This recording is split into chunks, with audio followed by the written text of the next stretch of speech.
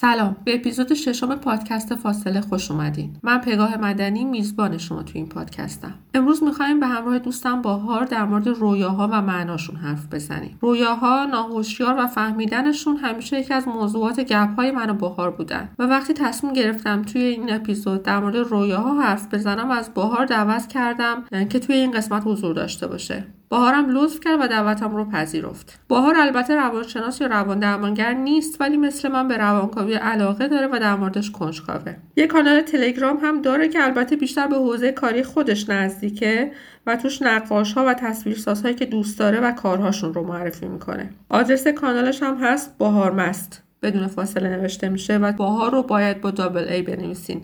BAAHAR. قبل از شروع صحبتمون ولی اجازه بدید من بابت 3 چیز ازتون عذرخواهی کنم. یکی فاصله خیلی زیادی که بین اپیزود قبلی و این اپیزود افتاد. دوم اینکه من امروز ذره سرما خوردم و صدام گرفته متاسفانه. بابتون هم عذرخواهی میکنم. و یکی دیگه هم این که هر کار که کردم گربم راضی نشد از اتاق بره بیرون. در نتیجه اگه اون وسط ها صدای میوش رو شنیدین دیگه به بزرگی خودتون ببخشید.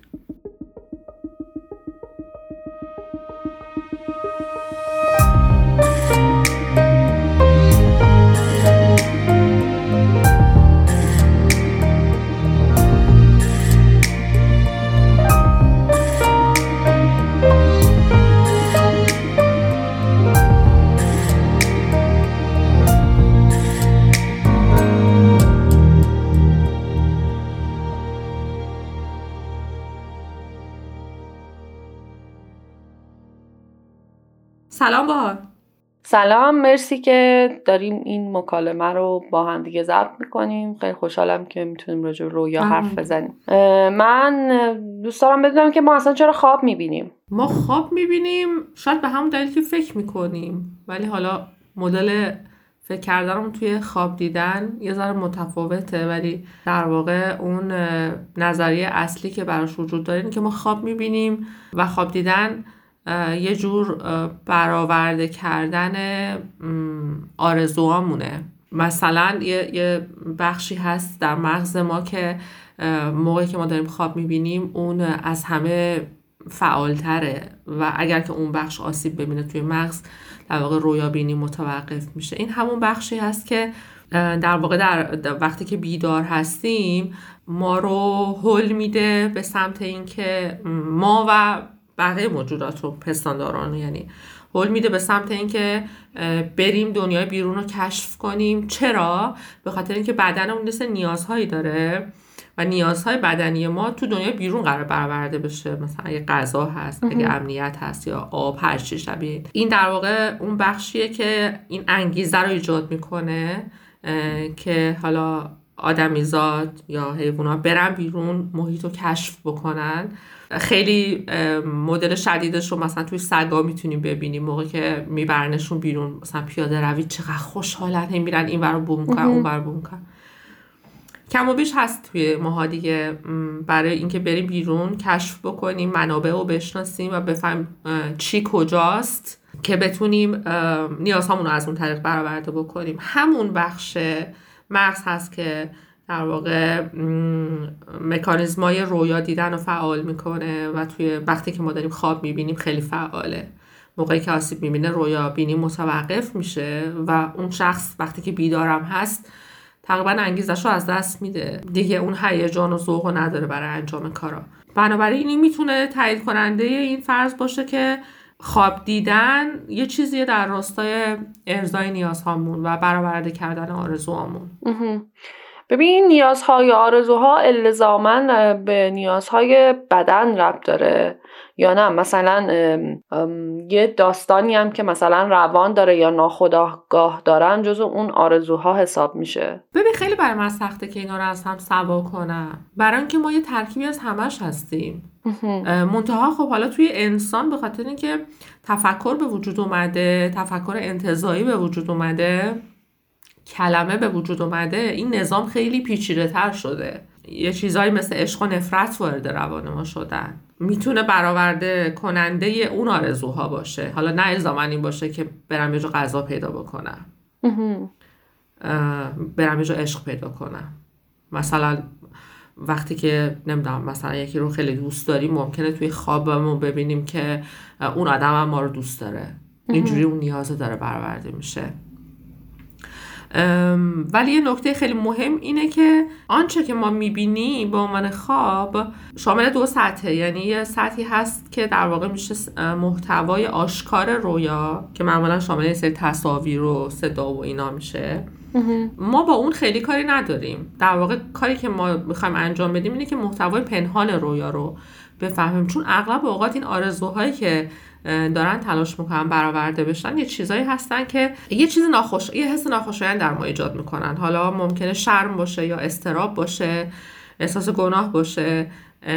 به همین دلیل در درجه اول اینا از این محتوای یا اون فکره از بخش هوشیار ذهن ما خارج شده، چون نمیخواستیم بهش فکر کنیم.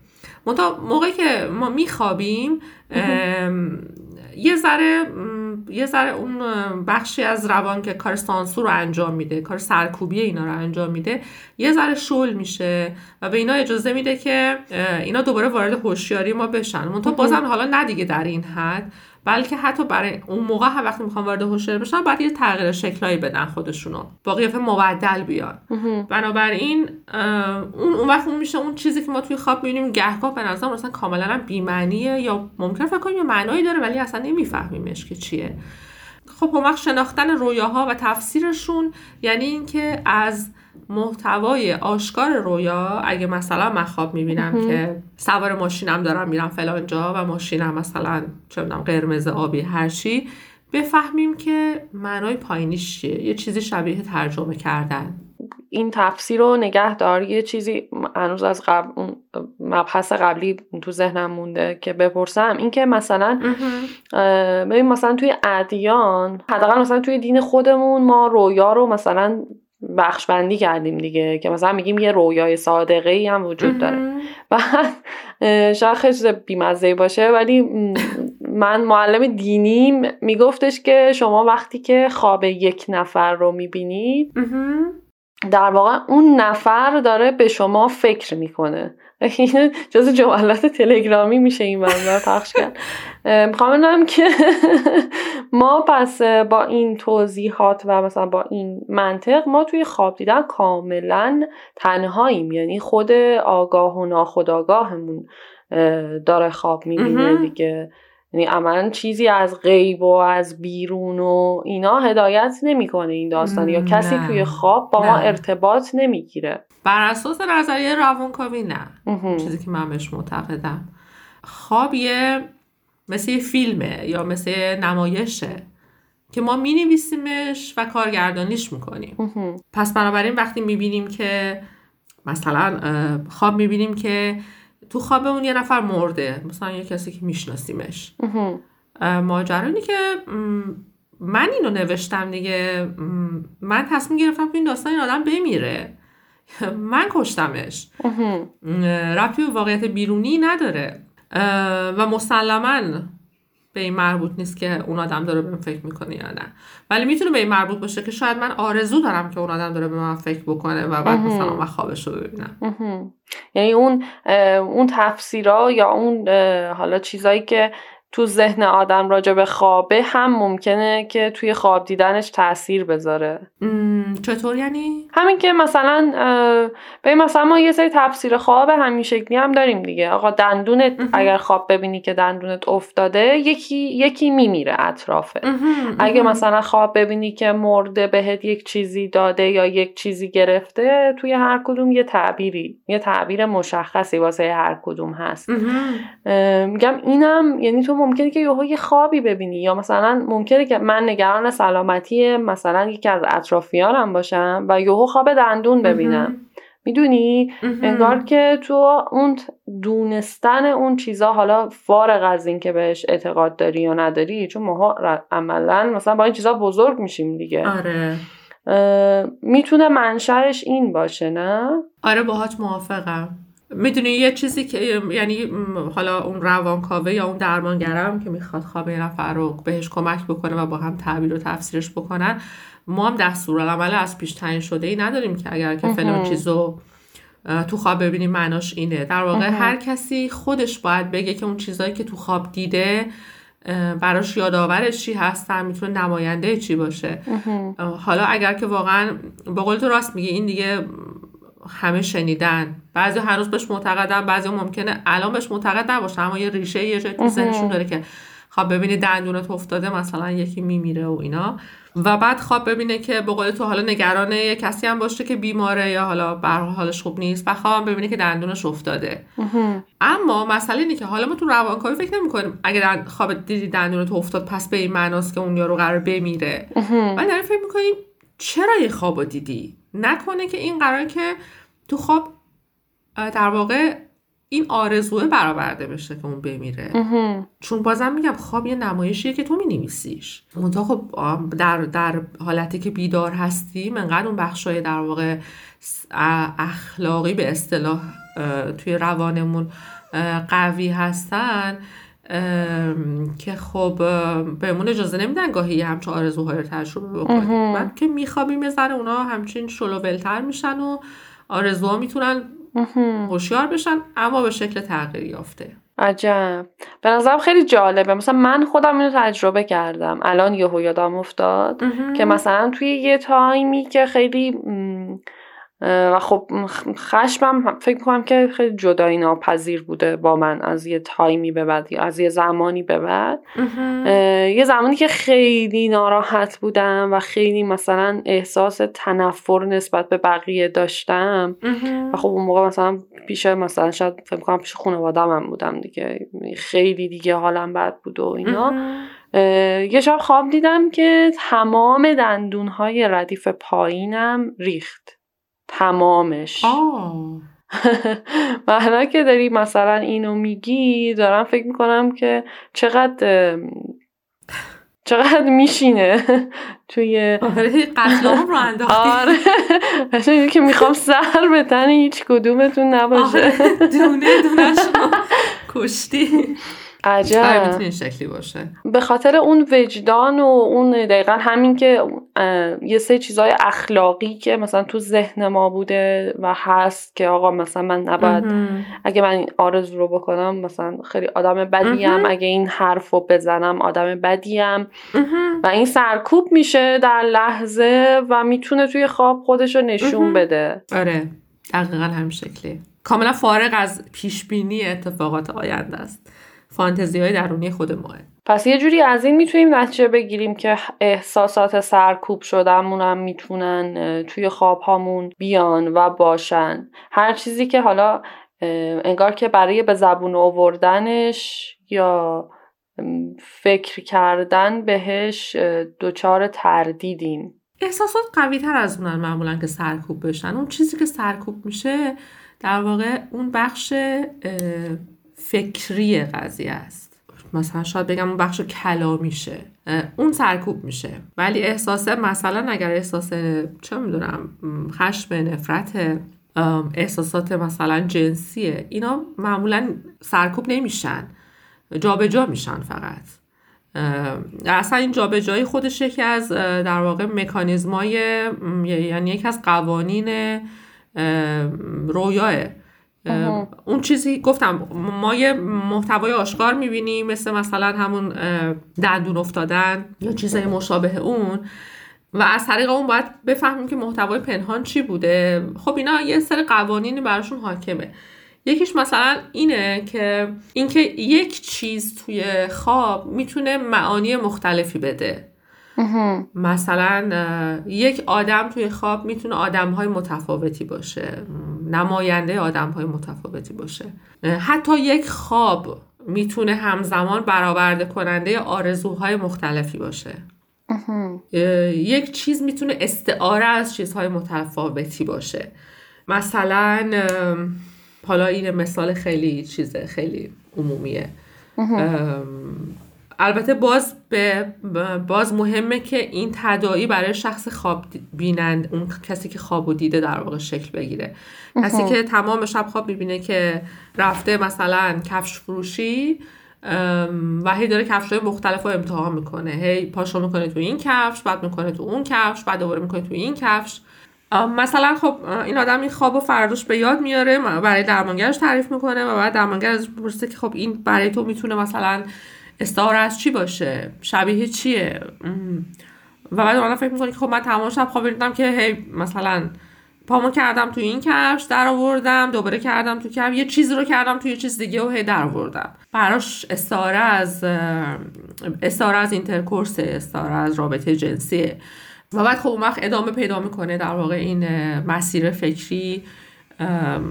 آیا خواب داره آرزوش برای رابطه داشتن با کسی رو برآورده میکنه، منتها خب انقدر مثل اینکه اون فکر ممنوع است، حالا به خاطر اضطراب یا احساس شرم یا هر چیزی که ایجاد میکنه سرکوب میشه، ولی اون احساسات در واقع با یه نماینده دیگه ای میان وارد هوشیاریش میشن. گاهی اوقات این شکلیه که اون چیزی که توی محتوای هوشیار میبینیم الزاماً شبیه اون چیزی نیست که در واقع شبیه محتوای ناهوشیار نیست، مثل این پا توی کفش کردنه که شبیه اینترکورسه، ولی مثلا میتونن کنار هم دیگه بیان.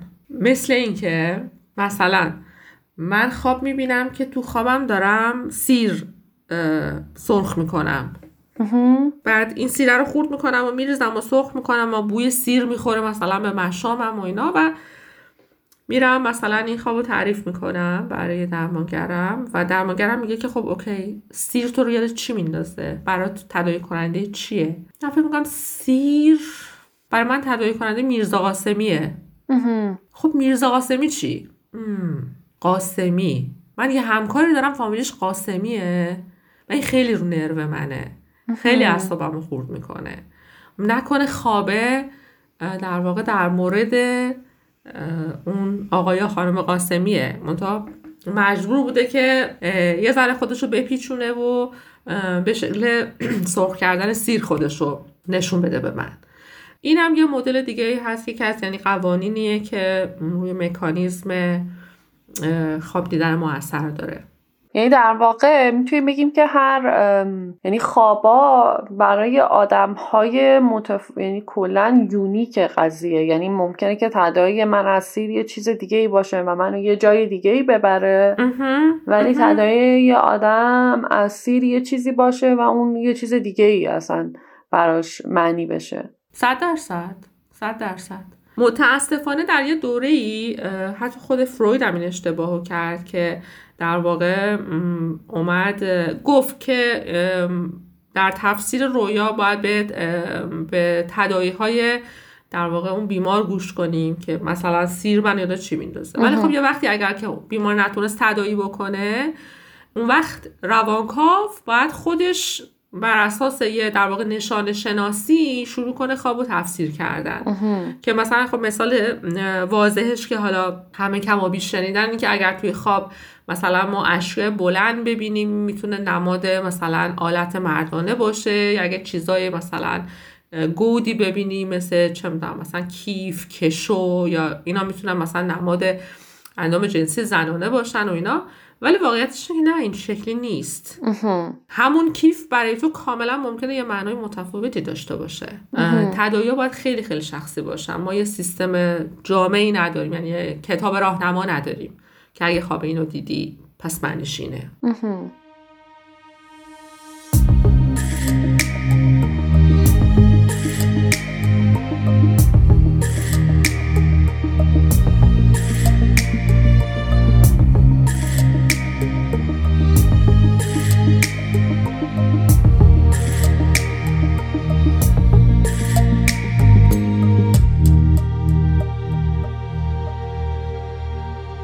توی تفسیر این خواب، یعنی توی این که مثلا من یه خوابی میبینم و خیلی دوست دارم سر ازش در بیارم بفهممش یا اینا، ما تنهایی میتونیم کاری بکنیم؟ یعنی حالا مثلا تو فکر کن که یه سری قواعد کلی یا یه سری در همین حد که مثلا الان داریم با هم دیگه صحبت میکنیم و تو داریم مثلا تعریف میکنی، اینو میتونیم برای خودمون بفهمیمش؟ منظورت اینه که مثلا کسی که نمیره پیش یه درمانگری خودش تنهایی بخواد اینا رو تفسیر کنه؟ آره، به نظرم آره، در واقع بهترین حالت اینه که مثلا یکی از چیزایی که انتظار داریم به عنوان نتیجه روان درمانی تحلیل روانکاوی اتفاق بیفته که این در واقع این مدل تفسیر کردن کم کم درونی بشه توی مراجعه کننده و حتی وقتی درمانش تموم شد خودش بتونه این کارا رو انجام بده. یعنی یه مدتی یه نفر بوده مشاهده‌گر بوده و بعد از اون خودش بتونه معانی رو کشف بکنه. برای کسی که هیچ وقت این تجربه رو نداشته شاید یه ذره سخت باشه، برای اینکه ما همیشه یه نقاط کور و یه در واقع تعصبایی داریم نسبت به خودمون که باعث میشه یه چیزایی رو نبینیم. اون درمانگره، اونام البته یعنی هر درمانگری هم تعصبات و نقاط کور خودش رو داره، اما این دو نفری با همدیگه میتونن بالاخره یه چیزای بیشتر و بهتری رو بفهمن. ولی اگر کسی که اصلا تجربهش رو نداره، باز هم به نظرم آره باز خیلی بستگی داره به توانایی شخص برای اینکه بتونه در واقع درون نگری داشته باشه. خیلی اوقات اصلا ما با احساساتمون در تماس نیستیم، یعنی اصلا نمیدونیم که الان احساسمون چیه. خیلی مهمه که اصلا در واقع بتونیم فکرامونو و خوابامونو به رسمیت بشناسیم. برای خیلیا کاملا بی‌معنی‌ان، یعنی بی‌معنی‌ان و بی اهمیتن. اگر همه اینا فراهم باشه، تا یه حد و حدودی دانشش فراهم باشه و اون ظرفیت و توانایی درون نگری هم فراهم باشه، به نظرم آره تا یه حد و حدودی آدم‌ها خودشون هم میتونن معنی خوابشون رو بفهمن. چون فکر می‌کنم که مثلا دقیقا همون تعصباتی که داری میگی، مثلا ممکنه که من یه خوابی ببینم که عملا داره یه خصلتی در من رو بروز میده که اصلا همه تلاشم رو در زندگیم کردم که باهاش روبرو نشم و نپذیرمش و یه جوری هم حتی مثلا سر خودم رو شیره بمالم که نه این که اصلا معنیش این نمیتونه باشه، اونو که خودم میدونم. ببین واقعیتش اینه که این معنیش اینه که تو آماده نیستی برای دیدن اون بخشی از خودت و فرقی هم نداره اگر که توی درمانم باشی و درمانگرت حس کنه که تو آماده نیستی، بهت نمیگه اینو. ممکنه 3 سال بعد آماده باشی که بشنویش. درمانگر تازه فکر کنه آماده ای بهش بگه و بازم یا تو نپذیری یا اصلا به نظر بی‌معنی بیاد. یعنی نه که به دروغ بگی نه این نیست، نه حتی میشنوی و به نظر کاملا بی‌معنیه. این معنیش اینه که هنوز آماده نیستی. به هر حال تعصبای ما به یه دلیلی اونجان دیگه، به خیال خودشون دارن از ما مراقبت میکنن. مثل یه بچه‌ای که میگن وقتی میخوان یه سری مسائلی رو بهشون یاد بدین، حالا چه میدونم از مسائل جنسی بگیر تا به هر حال واقعیات دنیای بیرون در مورد مرگ یا چیزای اجتماعی، میگن در حد سنش بهش بگین، بیشتر از ظرفیتش نباید بگین. ما هم همین شکلی هستیم توی مسیر کشف و شناخت خودمون. گاهی برای یه چیزای آماده هستیم، برای چیزای آماده نیستیم. پس وقتی که ما خواب میبینیم و خواب یه شخصی رو میبینیم یا خواب اشخاص رو میبینیم، در واقع چه اتفاقی میفته اگر که ما وقتی با ناخودآگاه و کلا همه چیمون تنهاییم؟ پس اون آدما کیان یا چجوری اومدن تو خواب ما؟ ببین خیلی وقت اون آدما میتونن نماینده آدمای دیگه ای باشن. مثلا من با یه آدمی با یه اسم خاصی یه مشکلی دارم، اون اسم تداعی کننده یه اسم دیگه است، بعد من خواب اون یکی رو میبینم. به خاطر همینه، یعنی در واقع اون احساس جدا میشه از اون فکره و میره به یه چیز دیگه میچسبه. ولی گذشته از اون اصولا خیلی این شکلی ما نگاه میکنیم که آدمایی که توی خواب میبینیم خودمونن، بخشای مختلفی از خودمونن. چون خب ما اعتقاد داریم که در پروسه رشدمون اول از همه این که آدم‌های مهم زندگیمون رو درونی می‌کنیم و اصلا در واقع اجزای شخصیت و روان ما حاصل درونی کردن اون آدم‌ها به اضافه احساسیه که بین ما و اونها در واقع وجود داشته. مامانمون رو میبریم توی خودمون، بابامون و خواهرمون و برادرمون و معلممون و مادر بزرگمون و آدم‌های مهممون. پس خیلی اوقات مثلا وقتی داریم خواب اونا رو میبینیم، خواب اونا رو نمیبینیم. این یه نمایشیه یا در واقع یه دراماییه بین بخشای مختلف روان خودمون در جریانه. این شکلی باید بهش نگاه بکنیم. اگر که مثلا یه وقتی من مثلا خواب برادرمو میبینم، برای دستش خیلی عصبانیم، باید فکر کنم که کجای شخصیت من شبیه اونه. نکنه که من از اون بخش شخصیت خودم عصبانیم. دارم خیلی مدل ساده‌اش رو میگم ولی خب این مثلا یکی از قوانین حاکم بر رویاست. اکثر اوقات اون آدما نیستن، بخشی از خودمونن یا نماینده حالا مثلا یا آدم‌های دیگه‌ای هستن و بازم میگم همش اون چیزیه که ما داریم میسازیم. کسی با روحش نمیاد توی خواب ما. بعد این که مثلا تو یه خوابی میبینی و توی بیداری و توی هوشیاری یه شناختی از اون آدم داری ولی توی خواب اون آدم اصلا متفاوته خیلی با اون شناختی که تو ازش داری. یعنی مثلا برای من حداقل من خیلی زیاد خوابه مثلا پدرمو خیلی خواب میبینم ولی توی خواب من اصلا خب بابام یه جور دیگه است. یعنی اون جوری که توی بیداری هست یا مثلا رفتار میکنه نیست، یه شکل دیگه است. و حتی توی اون حالت ها هم توی این حالت ها هم که مثلا ما خواب آدمایی رو میبینیم که برامون عجیبن یا مثلا یه شکل دیگه یه جور دیگه ولی مثلا ما توی خواب احساس میکنیم پدرن یا مثلا احساس میکنیم که این یه کسیه که مثلا من دوستش دارم. اونجا هم ما باز داریم درگیریم با اون بخش خودمون. خب این چیزی که تو داری میگی خیلی شخصیه. مثلا این سوالا میتونه برای من مطرح بشه که آیا اون مدلی که از بابا توی خواباش میبینی به نسبت بابای واقعی مدلی که بیشتر میپسندی یا کمتر میپسندی؟ نه بیشتر میپسندمه اغلب. شاید پس این در واقع تلاش ناهوشیار تو برای برآورده کردن یه آرزوه، برای داشتن اون باباه. کاش بابا اون شکلی بود. اینا رو من هیچ وقت نمیتونم با قطعیت بگم. متوجه. یه روانکاو و درمانگرم نمیتونه بگه. باید بگه برای اون شخص اگر که معنی پیدا کرد آره و یه وقتی ممکن معنی پیدا نکنه. شاید رویای تو داره این آرزو تو برآورده میکنه.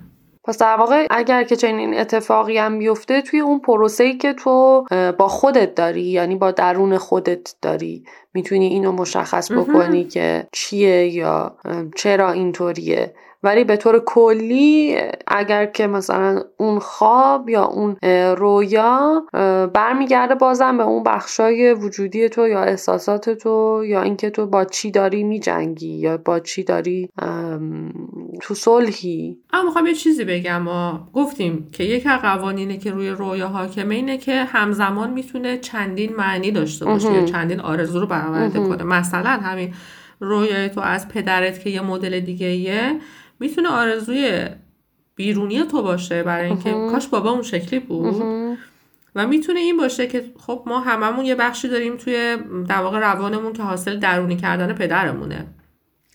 حالا پدرمون هر شخصیتی که داشته شاید در واقع برآورده کننده این آرزوی توئه که کاش اون بخش از شخصیتت یه شکل دیگه ای بود. خیلی جالبه واقعا. خیلی در واقع کلیشه‌ای شاید یا کلاسیک هست، الزاما این نیست. دارم این خیلی میتونه چیز باشه، خیلی سکسیستی تعبیر بشه.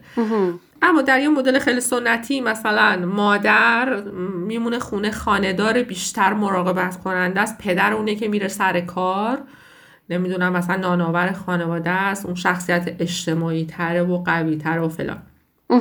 حالا همه اینا رو داریم خب، ولی مثلا بیا فکر کنیم که اون بخشی از یه آدمی که در واقع سر کار داره با کار کردن و ارائه خودش توی جامعه و یه ذره جنگنده تر باشه، مثلا حاصل درونی سازی پدرش باشه و بعد حالا همش خواب میبینه که باباش یه شکل دیگه است، اون شکلی که تو واقعیت هست نیست. شاید این برآورده کننده یا به هر حال نشون دهنده این آرزو باشه که کاش این وجه شخصیت من، مثلا وجه حرفه‌ای من یه شکل دیگه ای بود. میگم در واقع الان تو داری این که یک خواب میتونه چند تا معانی مختلف داشته باشه رو داری در نظر میگیری، یعنی این چیزایی که تو داری میگی و اینکه آیا همش هم میتونه باشه؟ بله همش میتونه باشه. اصولا ذهن خیلی پیچیده تر از این حرف هست. یک عالمه چیزای غیر از اینایی که من گفتم هم میتونه باشه که اصلا ما هنوز نمیتونیم بفهمیمشون. ولی این دوتا میتونن هر دو همزمان با هم وجود داشته باشن، به شرط اینکه وقتی من دارم این تفسیرها رو میگم تو هم باشون ارتباط برقرار کنی. خیلی جالبه. یعنی مثلا اگر که ما توی روزمره‌مون چی؟ این که مثلا من تمام روز دارم به یه چیزی فکر میکنم و اصلا یه مدتی درگیر یه مسئله‌ایم یا درگیر یه احساسیم و آیا اون توی خواب من راه داره یا الزاماً اون خوابی که میبینم ربطی به اون فکر روزمره من داره؟ آره، یعنی ببین ما میتونیم خوابو خیلی متفاوت از فرایند تفکرمون توی بیداری نبینیم. من این شکلی میبینم که اینا یه پیوستارن. یه نظریه‌ای هست این شکلی میتونم برات توصیفش کنم که تو فکر کن که یه مثلا چیزی داری، یه تیکه روبان داری، خب کوچولو، بعد اینو یه دونه پیچ میدی، فقط یه دونه پیچ، خب یه پیچ بهش میدی و بعد دو طرفش رو به هم میچسبونی. حالا در واقع یه حلقه‌ای داری که یه دونه پیچ داره. بنابراین اگر که از این سر روبان شروع کنی و توی در واقع سطح خارجیش داری حرکت میکنی، آروم آروم که حرکت میکنی یهو میبینی وارد سطح داخلیش شدی. نمیدونم میتونی تصور بکنی یا نه؟ آره. یه جوری تفکر بیداری و خواب دیدنم میشه این شکلی دید. اینه که از هم سوا نیستن، اینجوری شبیه یه پیوستارم، منتها یه جایی عوض میشه مدلش. از مثلا سطح بیرونی شروع میکنی و ولی بعد میبینی یه تو سطح درونیش هستی. از تفکر هوشیار شروع میکنی ولی یه تفکر مدل ناهوشیار میشه، شامل اون قوانینی میشه که در واقع بر ناهوشیار حاکمه. به اصطلاح ما میگیم اصل واقعیت و اصل لذت. ناهوشیار بر اساس اصل لذت کار میکنه. خب پس بنابراین یعنی این که اگه من میخوام که با یکی باشم باید باهاش باشم. اگه من میخوام که الان مثلا فلان چیزو بخورم یا فلانی رو بزنم بکشم باید بکشم. اینا به من لذت میده. ولی اصل واقعیت میگه تو نمیتونی این کار رو انجام بدی. خیلی هاشون رو نمیتونی. هرگز بعضیشون رو باید به تعویق بندازی. مثلا بچه رو دیگه از سن 3 سالگی 2 سالگی به بعد آروم آروم بهش یاد میدن، یعنی دستشویی رفتن بهش یاد میدن. تا قبل از اون توی پوشکش هر وقت دلش میخواست کارشو میکرد، ولی بعد از یه جای شروع میکنن میگن که نه، هر وقت خواستی نه، باید نگرش داری توی دستشویی فقط. خب برای اون بچه وقتی که اون احساس فشار رو حس میکنه برای اینکه جیش کنه یا پیپی کنه، جیش کردن و پیپی کردن لذت بخشه دیگه. از یه تنشی ما رها میشیم، در واقع خلاص میشیم. ولی کم کم که اصل واقعیت میاد نزدیک، یعنی بچه‌ها آدم بزرگ میکنن، آمادهش میکنن برای دنیای واقعی، بهش میگن که هر جا خواستی که نمیتونی این کارو بکنی، که باید با قوانین در واقع دنیای بیرون خودتو هماهنگ بکنی، این نیازتو به تعویق بندازی. اینا آروم آروم اون بخش هوشیار ذهن ما رو میسازه، تفکر رو میسازه، خیال بافی رو میسازه. اصلا تفکر برای چی در ما به وجود میاد؟ به خاطر که ناکام میشیم. وگرنه وقتی که یه نوزاد اونجا هست که گشنش میشه، شیر بهش میدن، خودش رو کثیف میکنه، تمیزش میکنن، دلش درد میگیره، آروغش رو میگیرن، خب همه نیازش داره برآورده میشه. اون لازم نیست که تلاشی بکنه برای برآورده کردن نیازش، ولی اونجایی که ناکام میشه آروم آروم فرایند تفکر شروع میشه. بعد اینجوری میکنه که وقتی حالا همش هنوز خیلی غیر کلامیه ها، مثل اینکه گریه کردم دوباره سیر شدم. پس شاید بین گریه کردن و سیر شدن یه ربطی هست. یادت اول صحبتمون راجع به این بخش صحبت کردیم، یه بخش توی ذهن ما هست که ما و بقیه حالا حیوانات، پستانداران، که هول میده که بریم بیرون دنیا رو کشف کنین، قوانین دنیا رو کشف کنین، آب کجاست، غذا کجاست، پناهگاه کجاست. چرا؟ برای اینکه نیازهای بدنیش برآورده بشه دیگه. برای بچه انسان هم همینه دیگه، آروم آروم باید کشف کنه ربط چیزا رو به هم.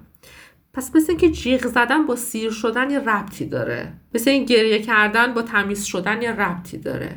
اینا میشه اولین جوونه‌های خیلی ریز فرایند تفکر.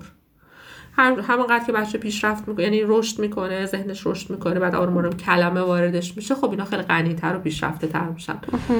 ولی از ناکامی نشأت میگیرن. تا ناکامی وجود نداشته باشه اون فکر شکل نمیگیره.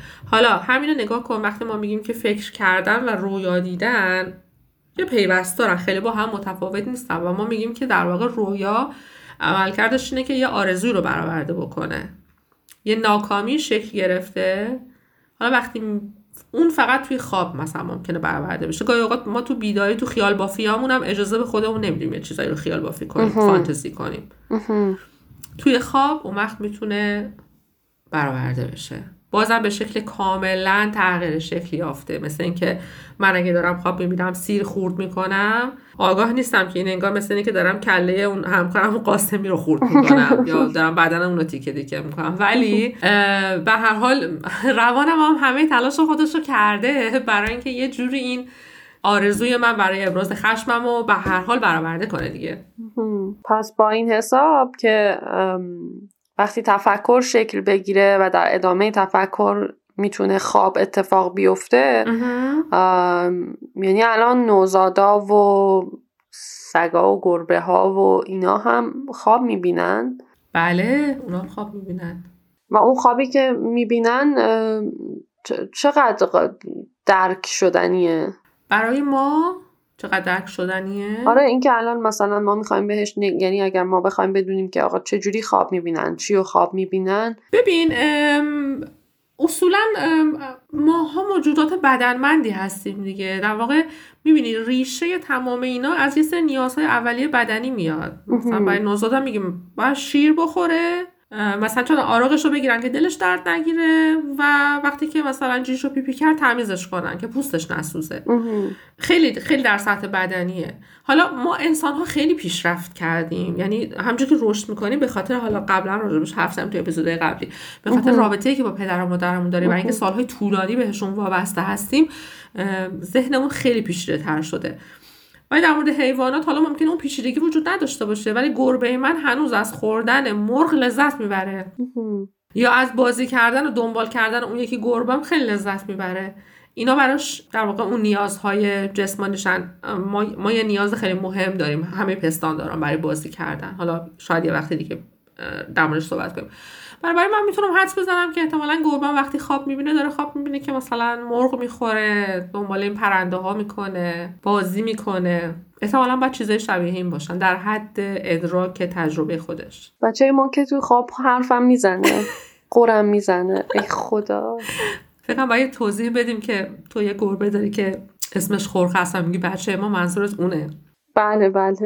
من فکر میکنم که من اگه بخوام این بحث رو با تو ادامه بدم و کلا راجبش حرف بزنم، برای من اصلا تمام نشدنیه. خیلی هم سوال دوست دارم بپرسم، همین که آدم دیگه بعدش دوست داره که بره وارد جزئیات بشه که آره مثلا اون خوابه که دیدم چجوری بود، معنیش چی میشه. ولی فکر کنم که برای امروز باید نگرش داریم، چون همونجوری که من دارم نگاه میکنم آروم آروم داریم به دقیقه 50 نزدیک میشه و برای اپیزود پادکست خیلی به نظرم تا اینجاش هم طولانی شده. بله. ولی خب وقت هست. آره میشه توی حالا قسمت‌های دیگه باز در مورد همه اینا صحبت کرد. مرسی، دمت گرم. به هر حال خیلی لذت بردم. خواهش میکنم، دمت گرم. منم همینطور خیلی از صحبت کردم با لذت بردم.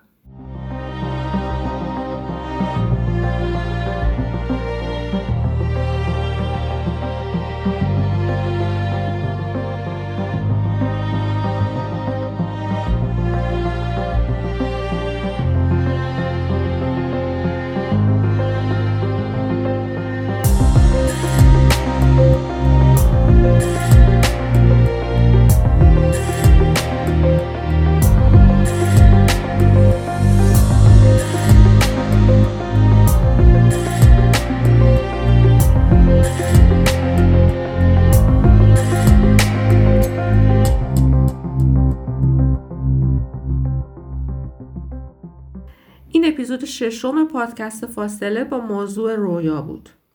من پگاه مدنی، روان درمانگر تحلیلی و میزبان این پادکستم. توی این اپیزود در مورد محتوای آشکار و پنهان رویا حرف زدیم و کمی هم به هدف و قوانین رویا پرداختیم. پادکست فاصله رو میتونین روی اپ‌های پادکست گوش کنید. هر اپیزود با کمی تأخیر روی کانال تلگرام پادکست فاصله و کانال یوتیوب من هم منتشر میشه. پادکست فاصله رو من پگاه مدنی تهیه میکنم و سیامک کمان ابرو کار تدوینش رو انجام میده. موسیقی هم کار سما رئوفیه. از اینکه این پادکست رو گوش میکنین و به دوستانتون هم معرفی میکنین ممنونم.